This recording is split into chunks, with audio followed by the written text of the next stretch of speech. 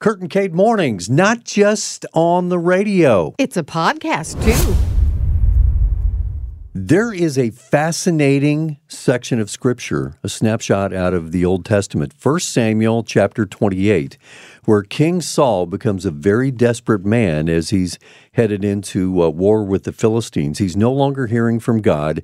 David has been anointed as the next king. Saul has been rejected.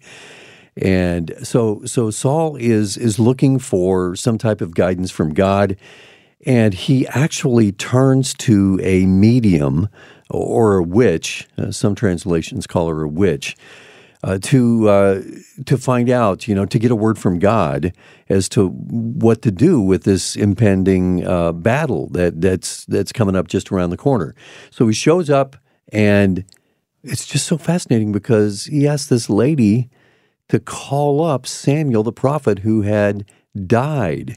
And the way this unfolds, have you ever wondered about the ins and outs of this? Yeah, it really is fascinating. And I think it really applies to people's thinking today as well. Yeah, when we're seeking God's will. Mm-hmm. This is an interesting conversation. Do ghosts exist? Was it really Samuel? Was it a demon impersonating Samuel? We talked about all of that with John Beeson. He's a pastor from Tucson, Arizona, who has written an article about this. We took a look at all of that, but something that we wanted to highlight with this, even more than disobeying God and contacting the dead and all of that, what about me when I'm seeking God's will? Do I overstep my bounds? Do I want an answer from God that fits me? And I'm not satisfied with His word and with His guidance.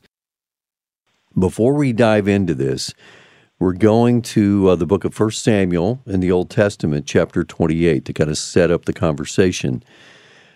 Samuel was a prophet, of course, and he died, and all of Israel mourned for him, and so he was dead and buried, literally. Now, Saul, who had gone off the rails, and of course, because of his disobedience, had been disqualified by God, rejected by God as king. He was the first king of Israel.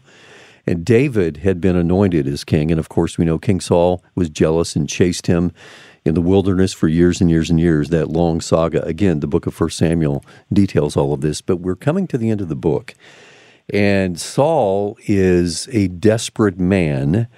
The Philistines are bearing down on him, and he had, it says here in chapter 28, Saul had banned or removed from the land all of those who were trying to contact the dead, the mediums and spiritists. So he had removed them, but then he didn't hear from God because of his fellowship with God was broken, et cetera, et cetera. So he's like, I need to hear from Samuel. Well, there's a problem. Samuel's dead. So let's pick it up at verse 8. Then Saul disguised himself by putting on other clothing and went, he and 2 men with him, and they came to the woman by night. That's the woman in Endor. And this is what Saul said, conjure up for me, please, and bring up for me whom I shall name to you. But the woman said to him, behold, you know what Saul has done, how he has cut off those who are mediums and spiritists from the land. Why are you then laying a snare for my life to bring about my death? So Saul vowed to her at that point, interesting, by the Lord, the word says, saying, as the Lord lives, no punishment shall come upon you for this thing. And then the woman said, whom shall I bring up for you? And he said, bring up Samuel for me. When the woman saw Samuel, she cried out with a loud voice, and the woman spoke to Saul, saying, why have you deceived me? For you are Saul. The king said to her, don't be afraid. What do you see? And the woman said to King Saul, I see a divine being coming up out of the earth. And he said to her, what is his form? And she said, an old man is coming up, and he is wrapped with a robe. And Saul knew that it was Samuel, and he bowed with his face to the ground and did homage. Then Samuel said to Saul, why have you disturbed me by bringing me up? And Saul answered and said, I am greatly distressed, for the Philistines are waging war against me, and God has departed from me and no longer answers me, even through the prophets or by dreams. Therefore I have called you, that you may make known to me what I should do. And Samuel said, Why then do you ask me, since the Lord has departed from you and has become your adversary? The Lord has done accordingly as he spoke through me, for the Lord has torn the kingdom out of your hand and given it to your neighbor, to David. And you did not obey the Lord and did not execute his fierce wrath on Amalek. So the Lord has done this thing to you this day. Moreover, the Lord will also give over Israel along with you into the hands of the Philistines. Therefore, tomorrow you and your sons will be with me. Indeed, the Lord will give over the army of Israel into the hands of the Philistines. Okay, so it's really important for us to actually dive into the Word, to know what is going on here. Okay, so where do we start with this, John? First of all, Saul is indeed a desperate man. Let's start there. Yeah, this is a fascinating text. It's really the only time in Scripture we see an encounter like this. And so Saul's a desperate person looking for answers, and he's tried to kind of gone the traditional routes to say, hey, how can God please answer me? What's going to happen at this war? And God has not answered him. God is silent to him. And so we see them like he takes this radical step. This clearly against the law. You cannot seek out a medium. And actually, even the fact that Saul had cast them out of the land, like it's easy to set Saul as kind of the black hat and David is the white hat, and yet it's more complicated than that, right? Like there are lots of things that Saul does that are good, or at least speak of kind of impulses toward good in his heart, and yet ultimately, even here, we see kind of what ultimately happens. Like, what does Saul's relationship with God look like? Like, Saul wants what he wants from God, and so he's going to push to get that at any and all costs. I'm thinking it kind of reminds me a little of the prosperity gospel in a way. Like he knew God had the answers, but was he using him like almost like superstition or some kind of, if I get him to say, okay, then it'll happen, as opposed to trusting God? That's a great analogy. I had not thought of that before, but I think that's right? Like when God becomes for us a dispenser of any kind of good, right? He stops being God. He stops having the reality that he is the one in charge. He has his own sovereign reasons. And that's exactly right. Like Saul is trying to squeeze out of God an answer here that's making God kind of this cosmic, GPS. Like, God, give me an answer. Show me the way. And in that sense, like I think a lot of us can relate to Saul here. Like we become desperate. God, give me an answer. God, why are you not being clear what job to take, who to date, whether to marry this person, what house to buy, and, when to have children. And that's just, it's not that it's wrong to ask God those questions, but when our entire relationship with God is predicated on the answer to those questions, like we only want the answer to those questions, then we reduce God from who he is. And we make him kind of our own plaything. Right. Yeah, exactly. Even though we know he has power, but we want him to use it for us like it's sugar daddy. Exactly. Thank you for taking some time to listen to this episode of the Kurt and Kate Mornings podcast. We always welcome a review with your thoughts and comments, and please feel free to subscribe and follow us as well. 1 Samuel chapter 28, that very bizarre story of King Saul and the medium at Endor, when he wants her to call up Samuel, the prophet who has died, because he's not hearing from God. And he's a desperate man. The Philistines are closing in. What in the world is going on? And of course, the medium calls up Samuel, and then it seems to me like she's shocked to actually see Samuel. So, Do you think that she was a charlatan? She was faking it all, and then she encountered the real thing? Was it really Samuel that was called up? And if so, why did he look like an old man? I mean, there's so many questions here, right? This is a hard text, and I don't, there are godly wise people who fall on different sides of this, so I don't want to pretend as though there's only one answer here. Let's just state like kind of the barest fact, which is this appears like Samuel. He walks like Samuel. He talks like Samuel. Like it sure looks like him. And I actually think that that's why the medium, the witch, is so surprised, is that it's Samuel of all people who would have, he would have been out for her, right? Like, and so I think that that's actually what causes her startle. But then the question is this: okay, so is this actually Samuel? And I'm going to argue that I think it's probably not Samuel. Despite the fact that it really looks like Samuel, I actually think that this is probably a demonic presence. Now, it's a demonic presence under the power of God. God is still sovereign, and so God has sovereign control even over the demonic. Remember, like when Jesus, he cast the demonic presence, the demonic host into the pigs, right? Like God is still in charge. Like there's no question about that. And so I think that's why we have Samuel speaking in ways Samuel would have spoken, right? To rebuke Saul so clearly in ways that are directing him back toward God, right? So that's the reason.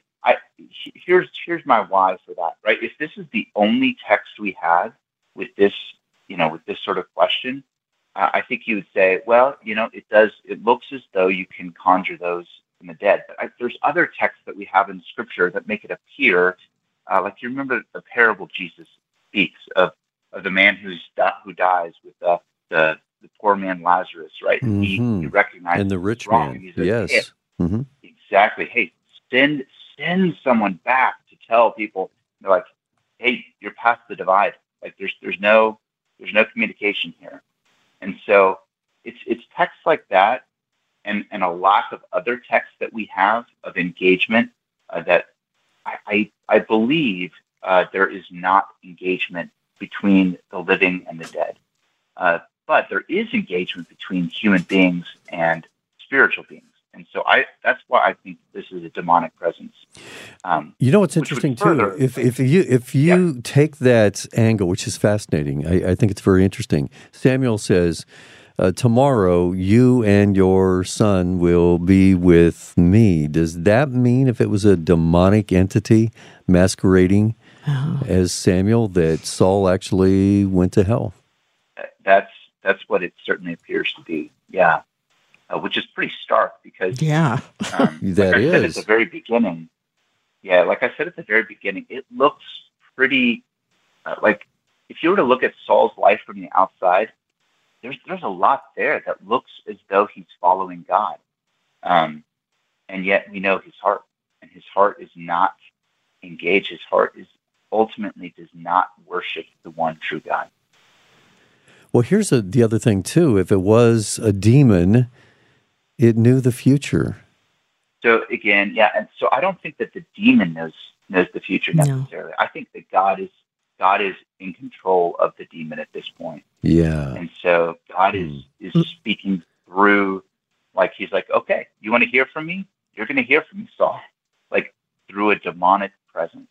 Wow. Even the demonic, like I didn't withhold my voice from you. I didn't withhold kind of the future from you because I couldn't tell it to you. I withheld it for you for a reason. And now, if you want it, here it is.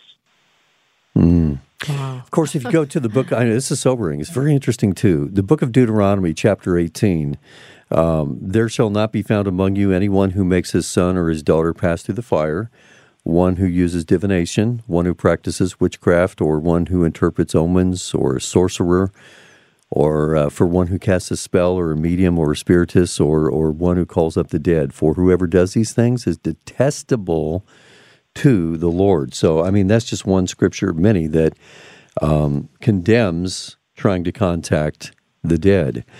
So, of course, we know that Saul and Jonathan ended up dying in battle the very next day. So that was an accurate prediction by the demon, Samuel, whoever it was, what was going to happen. So, and Kate, you alluded to this earlier, and let's get back to this. And you talk about this in your article, John. While most of us probably are not in jeopardy of disobeying God's commandment to consult a medium, many of us are in danger of what led Saul to take his action, an over-the-top longing for God's direction. Man, we really want to know. And how do we walk that fine line? Because the Bible's clear that God does guide us. And let me just pull back and say, while, I kind of passed over while most of us aren't, there are those in the church who dabble in the occult, and it's not to be messed with, right? It's not something to play around with. And so I don't want to let that kind of pass by. But yeah, I think for most of us, we have just this, if only I knew, I knew what job God wanted me to have. And here's the reality. We're warring with God's sovereignty in those moments. We are trying to claim sovereignty for ourselves. We're trying to say, if I just knew all of the facts, then I could control my place and control my direction. But what if it is that God intentionally withholds these things from us to make us draw closer to Him, so that we can rely on Him, so that He could be the one that we trust in, not that job, not that future spouse, not that whatever that is, that question that we have. God wants us to trust in Him daily. And I think oftentimes his withholding of information, it's not out of a lack of love. It's because He loves us. He wants us to be in His presence, to seek Him out and to seek Him as our true peace. These verses that we can find in Scripture that encourage us to press into the Lord, because honestly, He is going to lead us. When we need to know, we will know what to do. And I know that sounds very simplistic, but it is so very true. And there's just no shortcut to a relationship with God, but also His guidance. Here's some verses out of God's Word, starting at Psalm 25, verse 12. Who is the man that fears the Lord? Him shall He teach the way He chooses. So in other words, the Lord will teach this man or this woman, and guide them to choose in the right way. So here's another one. Your word is a lamp to my feet, Psalm 119. Your word is a lamp to my feet and a light to my path. So God has given us His word, maybe not on specific individual guidance, but principles for sure. Your ears shall hear a word behind you saying, this is the way, walk in it whenever you turn to the right hand or whenever you turn to the left. And then, of course, here's another one. I will instruct you and teach you in the way you should go. I will guide you with my eye upon you. And then finally, Jeremiah 10:23, I'm thinking about that as well. O Lord, I know the way of man is not in himself. It is not in man who walks to direct his own steps. This is great because when you take a look at the whole picture from God's Word, He promises to lead us, but not apart from a close relationship with Him. And that's why, we want to be with Him because we love Him. And we need to admit, you know what?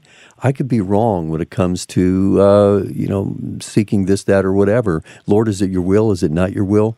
But I have to have faith that He's going to guide me. And if I sincerely want to follow Him, He's going to make sure that I stay on the path. And maybe I need to not run ahead of Him. Maybe I need to not lag behind. Maybe I just need to walk in step with Him each and every day.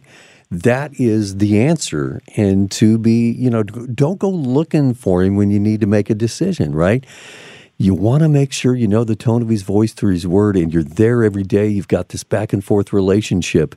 That's how we know what the next step will be, not maybe what's down the road, but He gives us enough light for that next step. And that's where trust comes in, isn't it? So good. So good. Yeah. Yeah. I mean, I think of Proverbs 3, 5, and 6. Trust the Lord with all your heart. Be not in your own understanding. In all your ways acknowledge him, and he will make your path straight. Like all of these verses have this alongsideness in the journey. Like, follow God, seek the things of God. Like, so often, one of the things as a pastor I often tell people is like, hey, if you are seeking out how can you develop the fruits of the Spirit in my life? How can where is that going to flourish most? Then it really opens up our vistas so that we're not thinking like that there's some magical path that we have to, divine in our relationship with God. Sometimes he'll give us those moments in his grace. But many times he's just like, just keep walking with me. Just keep walking with me. Mm-hmm. And that's his invitation.